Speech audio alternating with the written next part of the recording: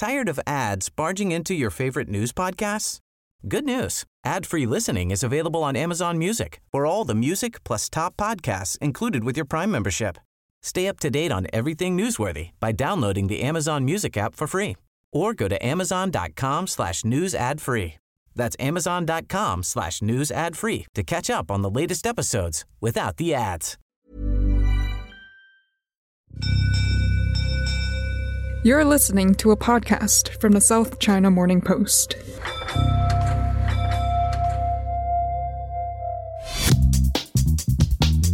Hello and welcome to the China Geopolitics Podcast, a special Monday episode after a big weekend for the future of China geopolitics in the months and years to come. My name is Jared Watt, Specialist Digital Editor for the South China Morning Post here in Hong Kong. And before we go any further, let me manage some expectations about how much news from Beijing you'll be getting in this episode. My extremely hardworking colleagues on the China desk have spent all weekend covering the 20th Party Congress in Beijing, and you can read the fruits of their labours on SCMP.com right now. But also right now, most of them are taking Monday off. But we'll be putting together a special episode of our sister podcast, Inside China, tomorrow, which I hope you'll listen to for in-depth analysis of the future economic and geopolitical direction of Xi Jinping's China. But right now, I'm going to take you on a journey through time and space. You'll hear from our North American Bureau Chief, Rob Delaney, recorded early Friday morning Hong Kong time, with two very significant stories regarding the US military and Taiwan, as well as what analysts and China watchers in Washington, D.C. were looking for as the 20th Party Congress reached its grand finale. But something else happened on Saturday involving Japan, much further south of the South China Sea. It's of major importance for the geopolitical future of East Asia, and that was a visit to the city of Perth in Western Australia by Japanese Prime Minister Fumio Kishida and Australia's Prime Minister Anthony Albanese. Together, they made an announcement that is historic for Japan's self-defence forces and for Australia, which sounds very much like a new alliance, and very much like the Five Eyes alliance between Western nations formalised back in 1956, is about to admit its first Asian member. That the announcement was made in Western Australia was also deeply symbolic, because Australia's largest state currently enjoys a multi-billion-dollar budget surplus thanks to its huge exports of iron ore and other minerals and energy to China over the past decade. A decade in which China has needed substantial amounts of iron ore for the rapid expansion of its navy. Already there's some speculation in Japan about what this new agreement means. Here's what Ichiro Isawa, a senior Japanese member of parliament and member of Fumio Kishida's government, tweeted earlier today. The Japan-Australia summit meeting in Perth on the 22nd was a very important meeting. Bearing in mind the situation in Taiwan and China's maritime advances, Japan and Australia will further evolve the quasi-alliance relationship for the stability and prosperity of the Indo-Pacific. At this time, it should be considered to rotate Australian troops to Okinawa. I want to increase deterrence to ensure peace. We're going to hear from SCMP's senior Asia correspondent Maria Sigao about that. But first, to our North American Bureau headquarters in Washington, D.C. Rob Delaney is our North American Bureau Chief in Washington, D.C. Rob, hello and welcome back to the podcast. Hello, Jared. It's great to be here. Rob, even though Xi Jinping and the cadre, the elite of the Chinese Communist Party, are behind closed doors this week, we've seen the US Navy, or at least one very senior member of it, manage to escalate tensions over the Taiwan Strait. What's happened? Yeah, well, this is Admiral Gilday, and he's the chief of the U.S. Navy fleet. He was doing a bit of a discussion at Atlantic Council, and not surprisingly, China comes up very early on in the discussion. And the question that always comes up is about the chances that the mainland military is going to invade Taiwan. And he came out with this comment about, we're concerned about this. And not only is it comments by President Xi Jinping at the National People's Congress, but it's also just as he described it, Chinese government tends to, when they make clear what their goal is, they tend to achieve it even before the deadline. So whenever they lay out a particular goal that they have and a time frame, what he sees is that Beijing managed to hit that target sooner than they planned. So they're looking at that assessment that we heard last year from a retiring Admiral Davidson, they're now calling it the Davidson timeline of 2027. And that's because Davidson said last year that he thinks that an invasion is likely to come within the next 6 years. And keep in mind, that wasn't really based on any particular, at least we don't know that if it was based on any particular bit of evidence, credible evidence, or whether this was just him putting together all the statements and all of the reports and just coming up with that on his own. But whatever the case, that Davidson timeline has kind of become a thing. So when Admiral Gilday was pressed on that in his discussion yesterday, he said that, okay, well, if you look at the pace at which Beijing tends to accomplish what it set out to do, it tends to be sooner than we think. So if we're thinking about the Davidson timeline, let's consider that it might happen several years before that particular date. And he said this could happen as early as 2022. And hey, there's not a lot of time left in 2022. So that sort of led him to segue into this idea that he's trying to prioritize this, what he's calling a fight tonight kind of posture, military posture, and meaning that the military has quite a lot of work to do, and it must prioritize above everything the ability to be able to enter into a conflict if needed as soon as possible. And, as that term suggests, could be tonight. That sounds very concerning, Rob, but I've got to just be a little bit cynical and ask, given that there's been no actual statement either from Xi Jinping or any significant troop movements or naval movements that have been reported from the PLA, is it a funding time, budget time for the US Navy? Bingo. Yep. That's what a lot of analysts are saying. They're just pointing out, and you have analysts who've been looking deeply at all of the statements coming out of China, reading between the lines, and what they're saying is that there's nothing in there that's any different from what we've heard from Beijing about the Taiwan situation in recent years. So yes. So a lot of them kind of turn that around and they say, well, look, it's natural for leaders in the armed forces to be sounding these alarm bells because, and you're exactly right, this is the time of the year where Congress is finalizing its budget for the coming year for the military, and it's natural. They want to get as much as they possibly can. And so it doesn't hurt to have these sort of very concerning situation, or to highlight them and to perhaps make them sound a little more dire than they are. Well, it's always interesting to focus on who benefits from escalating tensions, follow the money, as we say often in journalism. But what of this report earlier this week from Nikkei Asia that the Biden administration was considering a plan to jointly produce weapons with Taiwan? Has that been verified or confirmed in any way? It's not for lack of asking questions. Like, for example, we had my colleague Khushbu Razdan, who is in New York, tuning into Pentagon briefing, and that very question came up. Is the Biden administration really considering this plan to jointly produce weapons with Taiwan? And they refer the question to the White House. And of course, I tuned into, it was a briefing by the National Security Council spokesman, John Kirby today. And of course, that question came up. And of course, National Security Council, the NSC, is basically the White House. So he just dodged the question. He said, I've got no comment on that. And he said, and then he just segued right into the standard language that we always hear. Nothing has changed, status quo. The Taiwan Relations Act, we abide by that. We abide by the joint communiques. And so there's no word there. We don't have any further information about whether or not that's actually happening. And it's also difficult to know. No one knows when they say jointly produce weapons with Taiwan. What does that mean? Producing them here is that just sort of transfer of technology? Is it jointly producing the actual hardware? We don't know. We don't have any details about this. What's being talked about in Washington, D.C.? What are the analysts focusing on with this 20th Party Congress?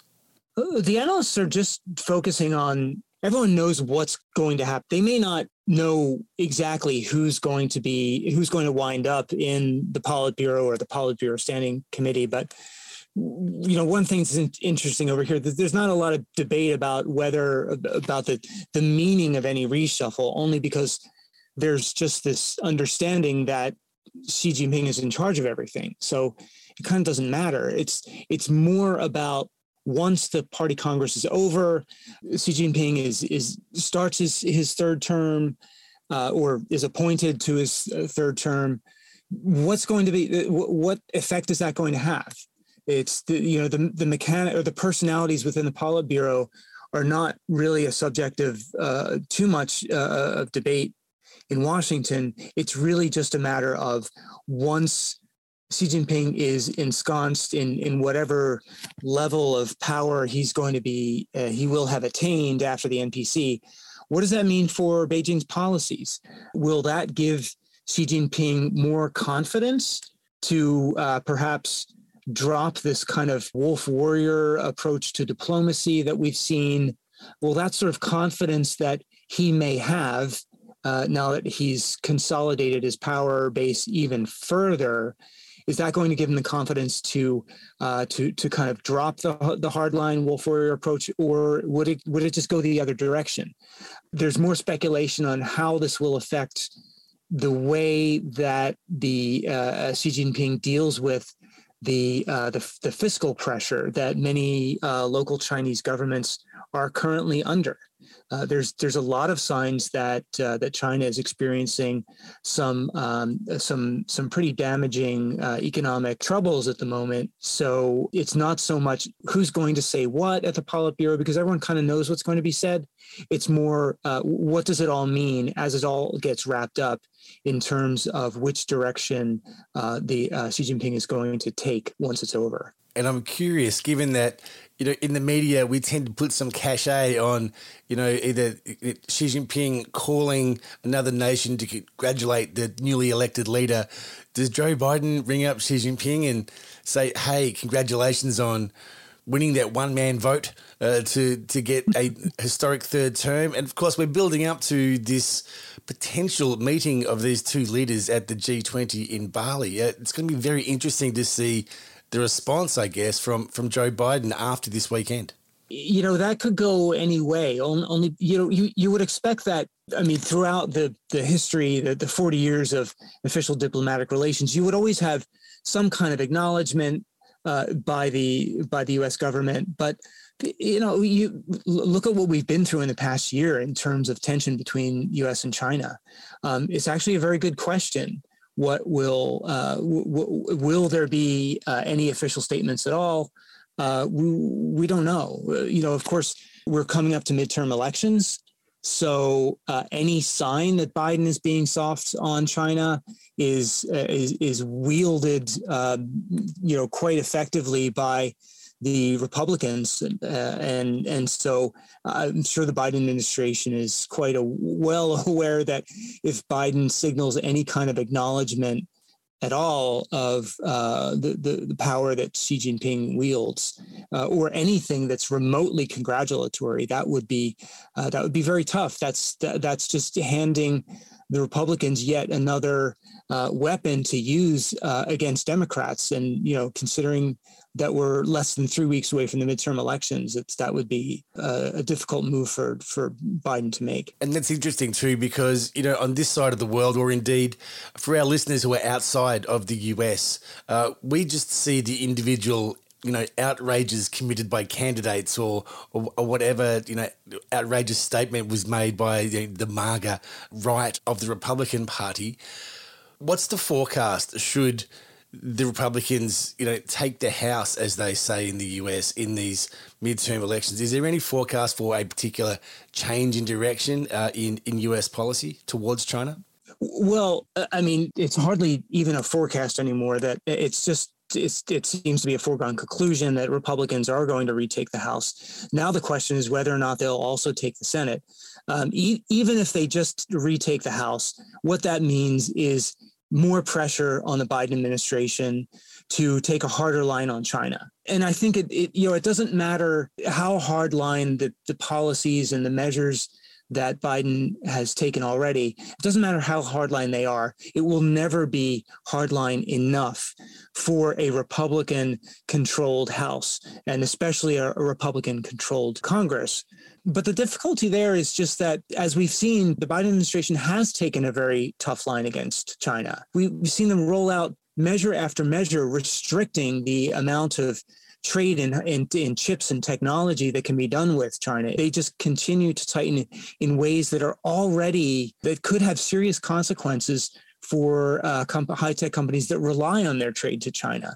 So really, the Republicans they will put pressure on the Biden administration. They might insist that the Biden administration makes some significant change in policy towards the Taiwan Strait. Who knows what form that could take? Because as we've seen, the Republican Party has moved much further to the right.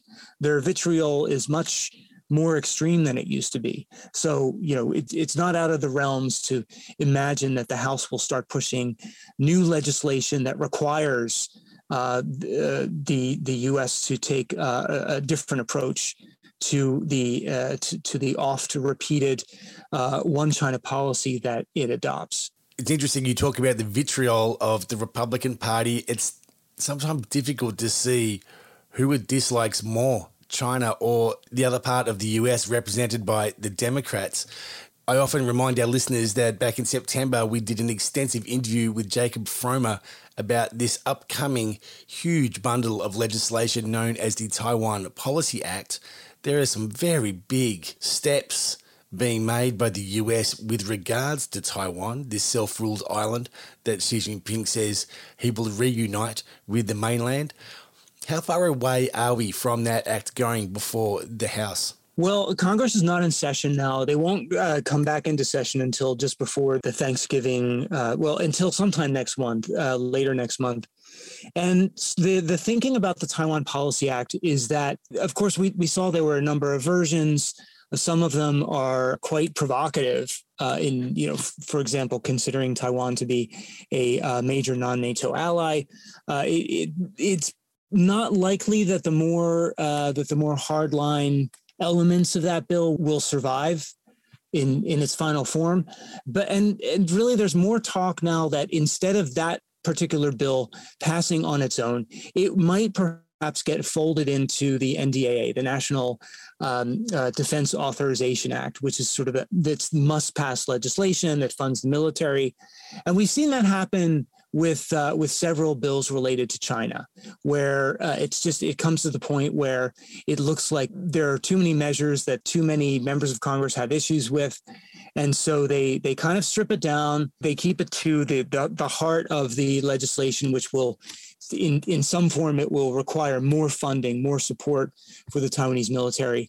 And then it looks, my guess would be that this winds up as legislation that just gets added to the NDAA as opposed to being a bill that passes on its own. There's a lot going on. Rob Delaney in Washington, as always, thank you very much for your time, and we'll look forward to your analysis and reporting on SCMP.com. Thanks. Great talking to you, Jared.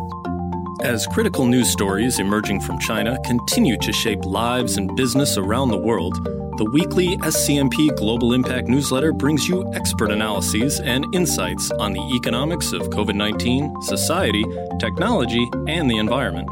Sign up to receive your weekly email at scmp.com/newsletters. Over the weekend, the Prime Ministers of Australia and Japan met in the capital city of Western Australia, Perth, to announce a new agreement on security and energy. But it's not just what they announced, it's where they announced that's of great interest. Not only is there a sea change in the military relationship for the Australian Defence Forces and Japan's Self-Defence Forces, there's a deep change in Australia's relationship with Japan in a state which is a huge supplier of minerals and energy to China. My colleague Maria Xiao was reporting on this over the weekend. Maria, welcome back to the podcast. Well, Jared, thanks for having me. It's always good talking to you. Thank you very much. Now, Maria, let's just start with the headline. Why is this new deal between Australia and Japan such a landmark deal? Well, Jared, even though this new security deal, which is known officially as the Australia-Japan Joint Declaration on Security Cooperation, it does not specifically mention China, but there is little doubt that it is aimed at countering Beijing's growing influence in the region, which, as we have seen in recent months, have led to an increase in cooperation between Western powers and their Asian allies.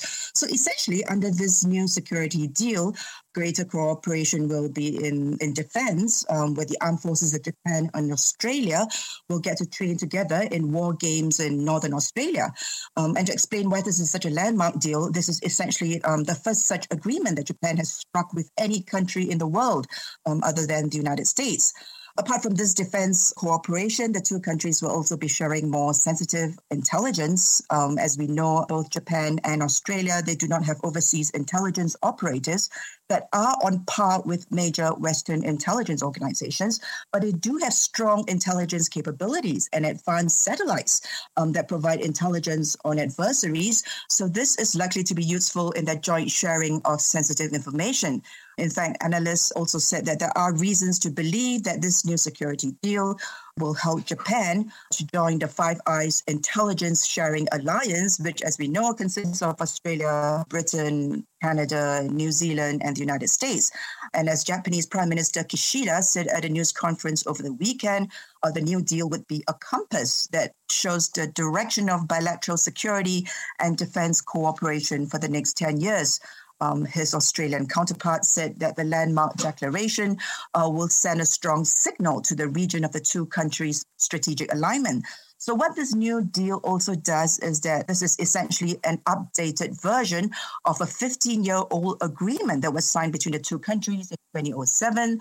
Of course, faced very different challenges then, such as issues of counterterrorism, weapons proliferation, and the concern over North Korea's missile and nuclear weapons program. As ever, Maria, you pack a lot into what you report, and let me just unpack a couple of things there. One of them is, as you suggested, the potential for Japan to join this Five Eyes agreement, this intelligence sharing agreement between Canada, Australia, USA, New Zealand, and the UK. And I'll have to speak to it. Technically Anglo nations, the Western nations, so to speak. This is a very much a landmark deal on that level. Plus, it's the first military agreement I've ever heard really specifically name land, sea, air, and space as operational theatres.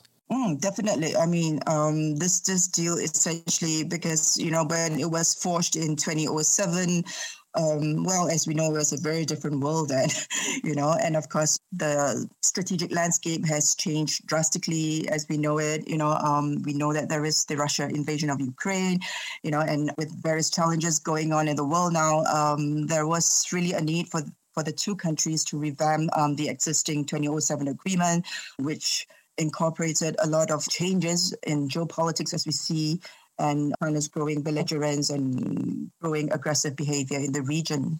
And of course, I'll have to speak to the history that goes back here between Australia and Japan. This year, 2022, is 80 years since the Japanese Air Force attacked a city in northwestern Western Australia, the city of Broome. Now, there's still monuments up about that. And of course, Japan attacked Darwin, the northern city of the Northern Territory in Australia. And now, in this announcement, again, a landmark moment where Japan's self-defense forces might be coming to train in that city of Darwin. Well, yeah, you're right. I mean, things in the world are really ironic. You never believe that we will come to this stage. It seems that apart from this stronger cooperation that we've mentioned in various security areas, what this new security pact will do is also to strengthen cooperation between the two countries over the past 15 years, such as their agreements on information sharing, logistics, and military interoperability. What this means is that the two countries will also explore ways to jointly develop and produce military hardware. They're also expected to work together on what some analysts describe as game-changing technologies, such as quantum computing, artificial intelligence, and hypersonics. And of course, with economic and energy security high on the agenda of virtually every country, given how this has been threatened by Russia's invasion of Ukraine, both Japan and Australia will also seek closer cooperation on energy security, supply chain resilience, as well as ensuring access to critical minerals and hydrogen production. In fact, we know that Japan has already established this cabinet-level economic security ministry to oversee its economic security strategy, something which Australia and other countries are likely to emulate, and they probably will. And of course, other areas of joint cooperation in the pipeline might also well include space security, cybersecurity, and also an emphasis on countering environmental security issues brought about by the problem of climate change. Well, that's an interesting thing, and this is where it gets really complicated, Maria, because Japan, as I understand it, is the second largest recipient of Australian coal exports after China. But of course, China is a huge investor in West Australian iron ore. There's also investment in lithium mining. There is so much natural resources being dug up out of Western Australia and shipped to China. And here we have the Japanese Prime Minister Fumio Kishida with Australian Prime Minister Anthony Albanese standing in Western Australia talking about a new energy resources deal. It's quite interesting. Can you tell us more about this new economic announcement? Part of it is due to the two countries' concern over how their economic security has been threatened by Russia's invasion of Ukraine. But on a large part, on the part of Japan, Japan has very limited resources.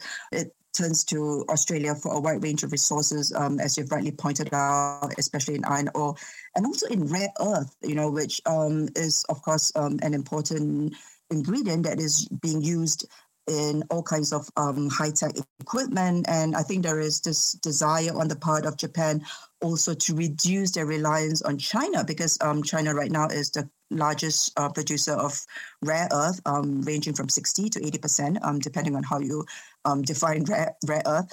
And I think since over the past few years, when China has emerged even more strongly as a threat to Japan, I think there is this desire from the part of Japan to move away from this greater reliance on China, and that's why they're looking to Australia in that sense.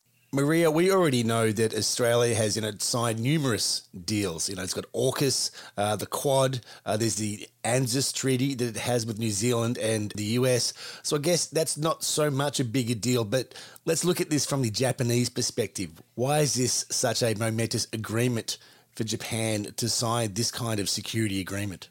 I think for the part of Japan, apart from the United States, I think they are trying to seek as many allies as possible, as many partners as possible within the region. And of course, because on the part of Japan, there is a great deal of concern about China's intentions and its efforts in military modernization, including building the world's largest navy, the revamping of its standing army, which incidentally is the world's largest. And in fact, China's defense budget has more than quadrupled since 2007. And of course, China's growing military activities in the Taiwan Strait and in the waters surrounding Japan, including near the Senkaku Islands, as the Japanese call it, or the Diaoyutai according to the Chinese. These military activities are, of course, deeply worrying to Japan, who is rightfully worried that China's continued efforts to establish what many describe as a new normal in Taiwan regarding the military activities in Taiwan. They are concerned that this might threaten regional peace and security, as we know it.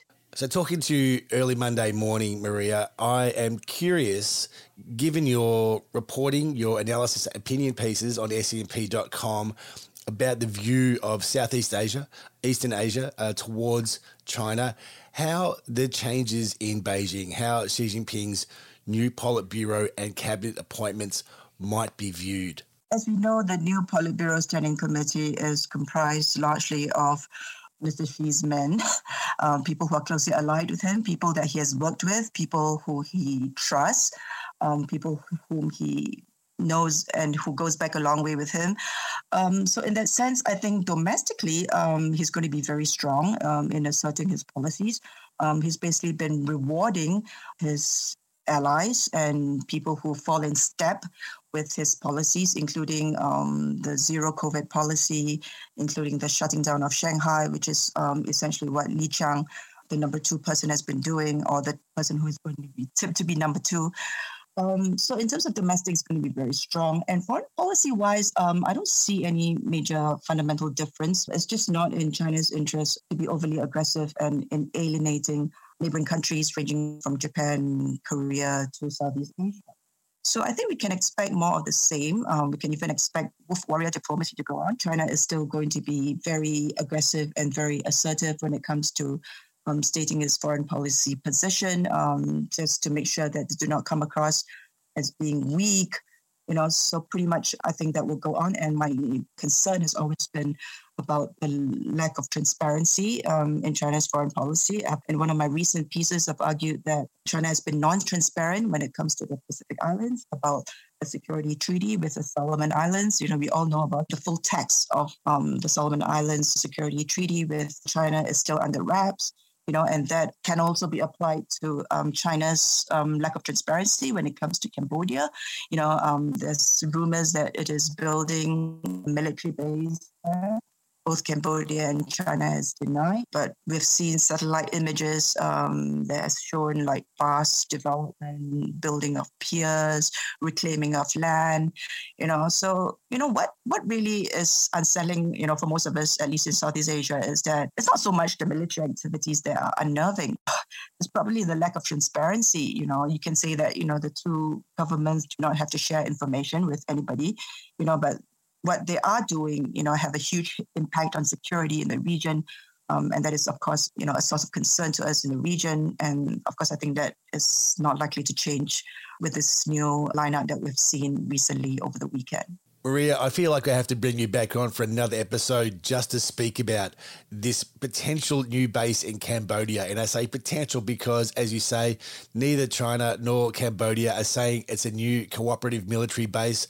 So we'll keep a watching brief on that. But until then, Maria Hsiao, our senior correspondent for Asia, thank you very much for your time and thank you for coming back to the podcast. Thanks, Jared. It's always nice talking to you, and I look forward to talking to you again.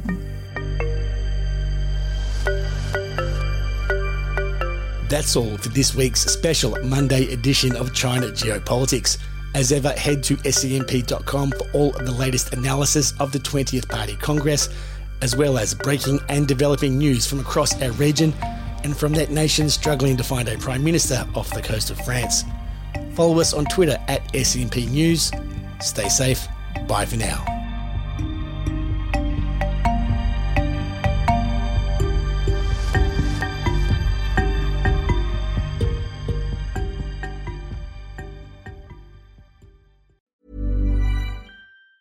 Tired of ads barging into your favorite news podcasts?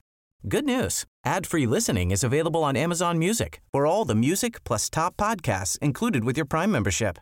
Stay up to date on everything newsworthy by downloading the Amazon Music app for free or go to amazon.com/news ad free. That's amazon.com/news ad free to catch up on the latest episodes without the ads.